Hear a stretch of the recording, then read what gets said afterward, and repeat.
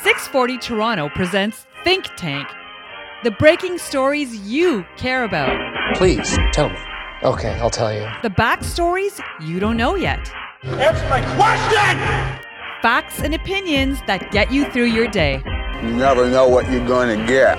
And now let's meet the guests. Let's do just that. 7:36 on Toronto Today. Lovely to have you here on a Friday, and we're excited to chat with both our guests right now. We bring in a lawyer and political satirist, so she better find a moment or two to be satirical and political at the same time. She's Caryma Sa'd. It's great to have you on. We love visiting with you. You got a lot of energy. You're out there. If you ever hand me a paper with an envelope on it, then I know I'm in trouble. You're not just asking for a survey. It's a summons of some sort. I don't want to ever be handed a paper in an envelope by you. Is that a common feeling? This is a good message to be broadcasting. I think. I think so. And we don't want you to hand one to our next guest either, who's a familiar voice right here at 640 Toronto. He ran for mayor, had a very successful campaign, finished in the top 5 against all odds. A regular Rocky Balboa of Toronto politics. Without the workouts, I think he's had a raw egg or two in the morning, though, at times in a blender. Anthony Furey joins us right now on Toronto Today. How about them raw eggs? Well, you know, as Rocky says, it ain't about how hard you can hit, Greg. It's about how hard you can get hit and keep moving forward. So let's do it. I think that's it. Yeah, you pick yourself right back up. Well, let's start with you, Anthony. A rather remarkable reversal here. Doug Ford offers up an apology. He promises not to develop land previously allotted to developers. Here's some of what he said yesterday, by the way, about building homes and developing properties. The truth remains, Ontario's growing at an unprecedented speed. And doing more of the same, accepting the status quo, will only make the housing affordability crisis worse. We need to build homes. We need to change the way we build these homes, building more density in growing cities close to transit. Now, that's Doug Ford from yesterday, Anthony, but that sounds like a clip of Doug Ford 3 days ago and 12 days ago and 2 months ago, about why he needed to build on the Greenbelt. What was your reaction to what you heard yesterday? Well, we did hear for a while that the Premier and the government had really done nothing wrong and there really wasn't anything to apologize for. Then we've seen resignations of 2 ministers, and definitely we're seeing from the opposition parties, and I guess some in the media, that to go back to the boxing analogy, well, he's up against the ropes, so let's just keep on giving the body shots there. So the question is really what happens next in all of this, because I think the economic analysis we just heard from the Premier is correct. During my mayoral campaign and previously just giving commentary, I felt like Ontario needed to build up, to build out, and everything in between, because it's a basic numbers game thing. But here we're talking about the process, and I think that's what the Premier apologized for, that both the perception and the reality of flaws in this process. Oftentimes, Caryma, people do something and they're like, there's so much coming at me right now. If I don't, now he's not ahead of this, that's for sure. If you have 2 cabinet ministers resign within the span of 3 weeks, especially a popular one like Steve Clark, you're not ahead of it. But you got a great analytical mind as a lawyer. Do you think he's out there today, not because of polls, not because of what the caucus says, but he's out there to advance perhaps more legal things coming that are bad for him? It's very possible, because we know that there have been and are possibly ongoing investigations by the Integrity Commissioner, and that the RCMP is also looking into this file. So there are possible legal consequences coming down the pipeline. And what I heard from Premier Ford is indeed an apology, and I think he's sincere about being sorry that he got caught and got caught up in this, and that public momentum didn't just dissipate or go away. And I think that he's hoping now the story gets put to rest, although I'm skeptical that that is what happens next. I had that moment, Caryma, where I go, my goodness, there's the Doug that looks in the camera and he says he's sorry. Like we all do in our own lives. We apologize to friends. We apologize to kids. We apologize to our partners. We expect that from them back as well when they get it wrong. But and I know we're craving accountability, transparency among politicians, and often it's nowhere to be found. And I'm like, that connects with people what he did yesterday. It does on some level, but, we also have to, as you say, insist on the accountability, because the word source doesn't actually mean all that much, especially if we sort of take a step back, look holistically at this process, at the way that it's been handled by the Premier's office, and they've been dragged every step.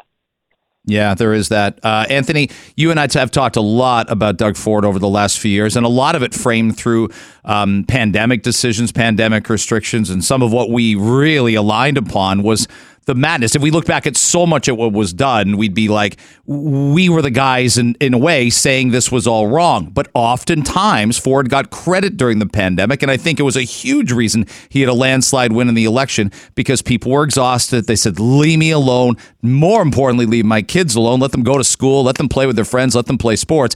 But Doug Ford yesterday did a lot of, you don't want playgrounds closed? Okay. All right. You want stores more open? Okay, I'll get there. That reminded me of that yesterday. Yeah, and what's interesting in that experience is there were people who felt very strongly that measures were too strict. I was in that camp, and then there were others who were yelling at him, why didn't you, close this down or mandate masks for longer, what have you. So there are a lot of strong passions going in opposite directions. And yet, to your point, the Premier was still reelected with a majority mandate, a larger one. A lot of that, I think, had to do with just how weak the opposition parties and leaders were, not necessarily great support for the Ford government, but still standing. So again, if I can get tired with, the boxing analogies, I mean, he's taken a lot of hits, but he's still coming out strong from the corner. Well, again, Anthony, if you and I are sitting there in May of 21, people can't go anywhere. Twice vaccinated seniors can't go play golf. People can't go to the gym, and it's their only way they can work out. And if I told you, if I came back from the future and I said, by the way, that Premier that everyone's ticked off for right now, he's going to go to 83 seats from 67. We never would have believed it in May of 21. Never. And I think what that shows us, Greg, is that anything's possible. So you say, what's going to happen next with this story? I think anything. There could be greater highs, greater lows, and things could be wrapping down for this government, or this could just be the beginning of, Doug Ford until 2030. Anthony Furey, journalist, former mayoral candidate as well, and Caryma Sa'd, lawyer and activist, joining us as well. Let's get to some of the legal implications of this, Caryma. By the way, I don't know. I'm obsessed with the idea that the former cabinet minister and caucus member paid $4,500 cash for 3 airline tickets and then got reimbursed in cash. I'm not sure who's carrying that much cash around. Like, I don't have $20 on a regular basis. This guy had $4,500 cash for 3 airline tickets. So do you like that aspect of the story as much as I do? I love this aspect of it. I feel that, we're living in different universes there. The more I read about this and how it came out, and, the misrepresentations, misleading statements, improperly fact-checked is maybe the most charitable that we can be about what was disclosed to these Ford caucus members and staffers, and their trip to Las Vegas that happened to coincide with a developer. And, all of this raises major red flags. And I don't think that we would have seen resignations if there wasn't concern behind that. I think we've all had a moment where, if you said to me, what were you doing 2 weeks ago on Saturday? I wouldn't remember. Maybe I wouldn't. But Caryma, to that point, if you're going before the integrity commissioner and you have a pretty good sense that he's going to ask you about a specific trip or how you covered your expenses as an MPP, knowing you can't accept gifts on a regular basis, I'd have my details in line. Is it really tough to prove intent to lie? And what it looks like now is 2 of the 3 people on the trip had the exact same incorrect dates. So there's a little bit of a trail here now, isn't there? Yeah, it's on its face might suggest coordination or collusion in advance to get a story straight that didn't actually materialize. And I agree with you that, it's sometimes the days just blend one into the next. And so it is plausible that someone might make a mistake.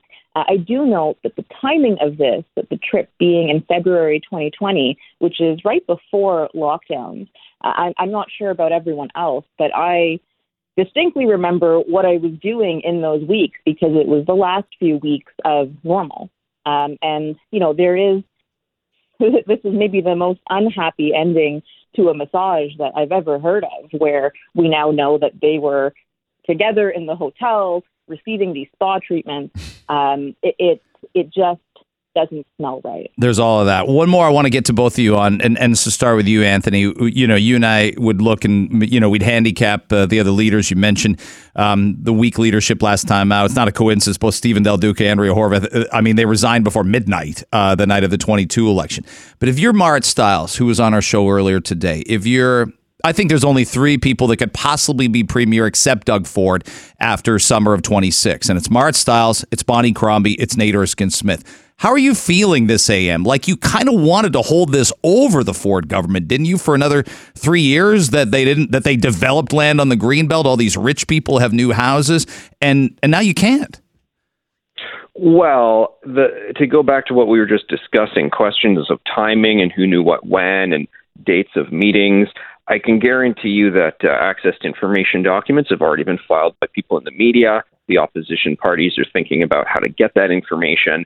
And that drip, drip, drip phrase, whether it's real or not, they're going to say that there's more, and they're going to try and get it out through procedural mechanisms, committees, and then through media investigation. So they're strategizing how to sort of keep this going for that time period you're talking about. Because to our point about Doug Ford being the comeback kid there, and he's faced criticism before, but can he turn around and win a majority in 2026? Sure, if they sort of run out the clock on this thing. So they want to keep this going, opposition leaders, for as many months as they can, I anticipate. Same thing, Caryma. Do you look and go, like we change our tactics a little bit. We can still say you had this intent, but what they can't say is, well, he didn't make anybody accountable. Yeah, he did. There's 2 cabinet ministers gone. Well, he never changes his mind. Yeah, he sure did. He's got to go to these people who are counting on this land and say, I'm pulling it back. It's not yours anymore. That's something that might be tough to push him around on 2 years from now.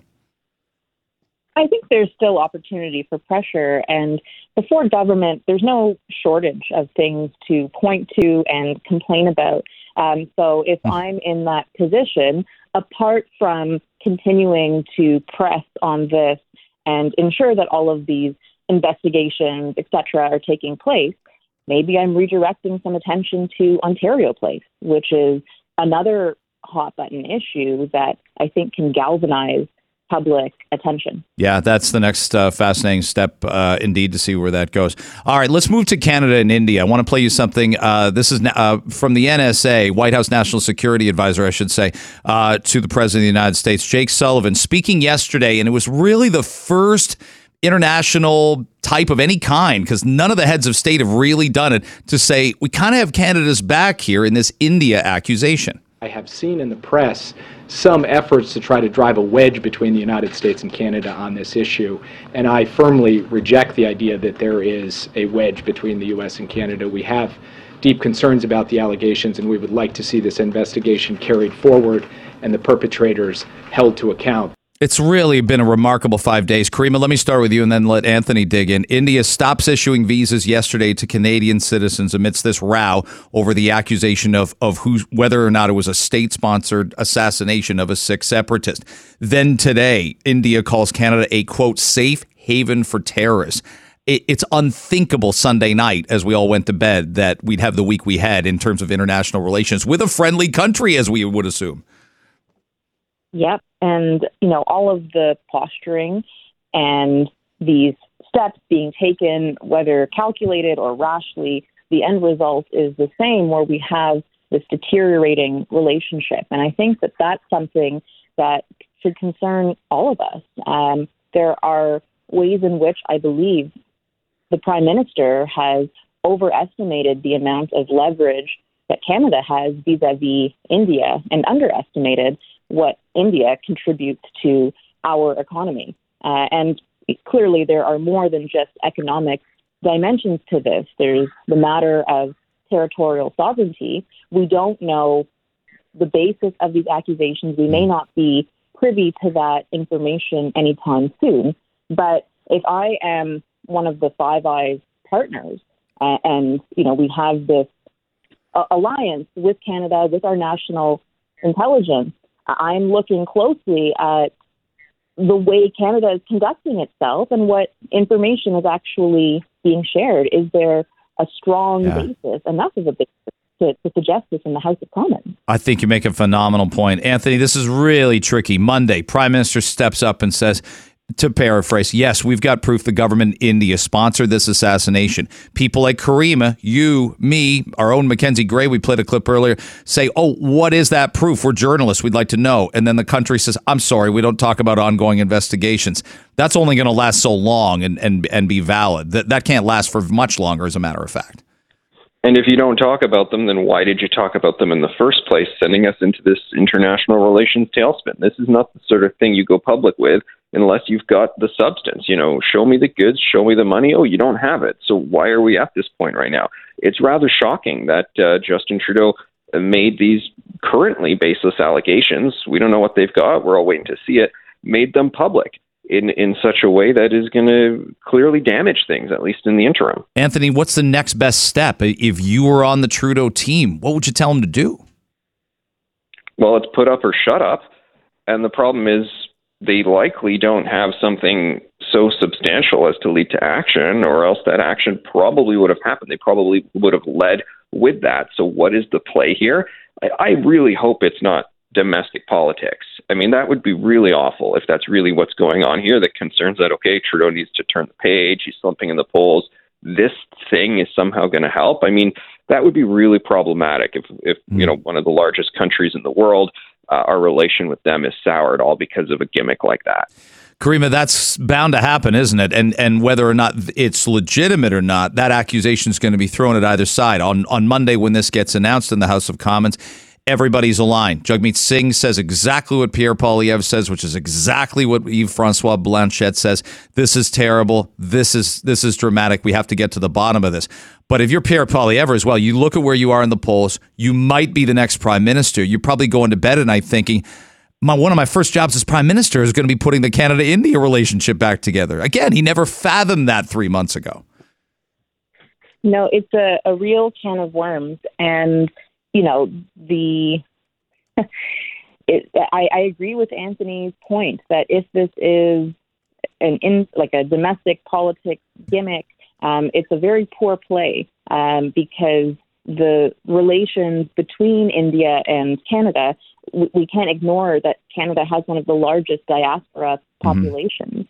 Presently, there are no visas being issued. So what does that actually, that's going to have a real impact on daily lives, and it can't be underestimated. We've got Caryma Sa'd with us, Anthony Furey. This segment is called Think Tank. It airs every day at 7:30. A programming note as well. Anthony Furey will be in hosting for Alex Pearson on Monday between 9 and noon. Alex in today, but Anthony in for her on Monday, so we look forward to that. I know both of you have lots of thoughts on the protest, the counter protest. Can we go there in the last few minutes and take a right or left turn? No pun intended. Can we do that?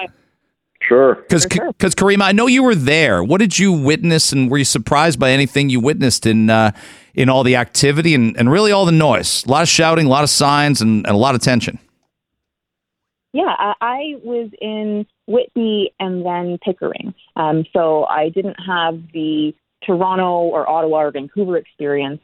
But what I saw were two groups of people in fairly equal size, basically yelling at cross purposes. And, I think that there is, unfortunately, a fair bit of dehumanization that's happening across the board here that makes it hard and almost impossible to listen to one another as there is this kind of spin on what's happening, and we make assumptions about one another. What happened in Pickering, they intended to protest over an overpass, but police ended up blocking them from doing that. There was some conflict about convoy protesters being allowed to do it, and discrepancy there. But ultimately it resolved peacefully. However, today there's more protests in Toronto, and I don't expect this issue just evaporates because a lot of people and organizations are getting good mileage from fueling hate here. Anthony, how did you view it? A lot of language. We had tons of texts yesterday reacting to the protests earlier in the week and the million-person march, and people were calling each other names on both sides. Kids were there hearing, maybe a lot of words they hear on the schoolyard anyway, but they're getting their own dads and moms called that and using some of the words themselves. I just don't see how any of it's productive.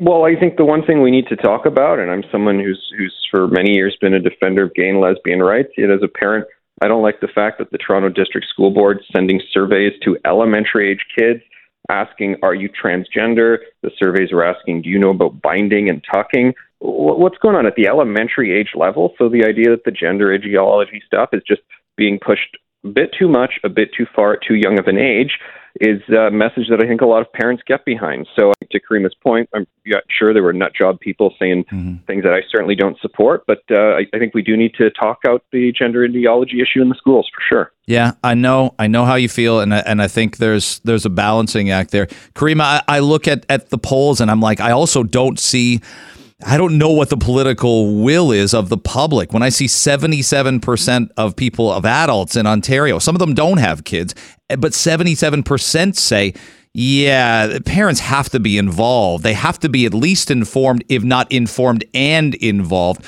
on what's happening in the life of their kids at school. That's tough to make a political win when 77% of people don't agree on anything these days, but they do on that.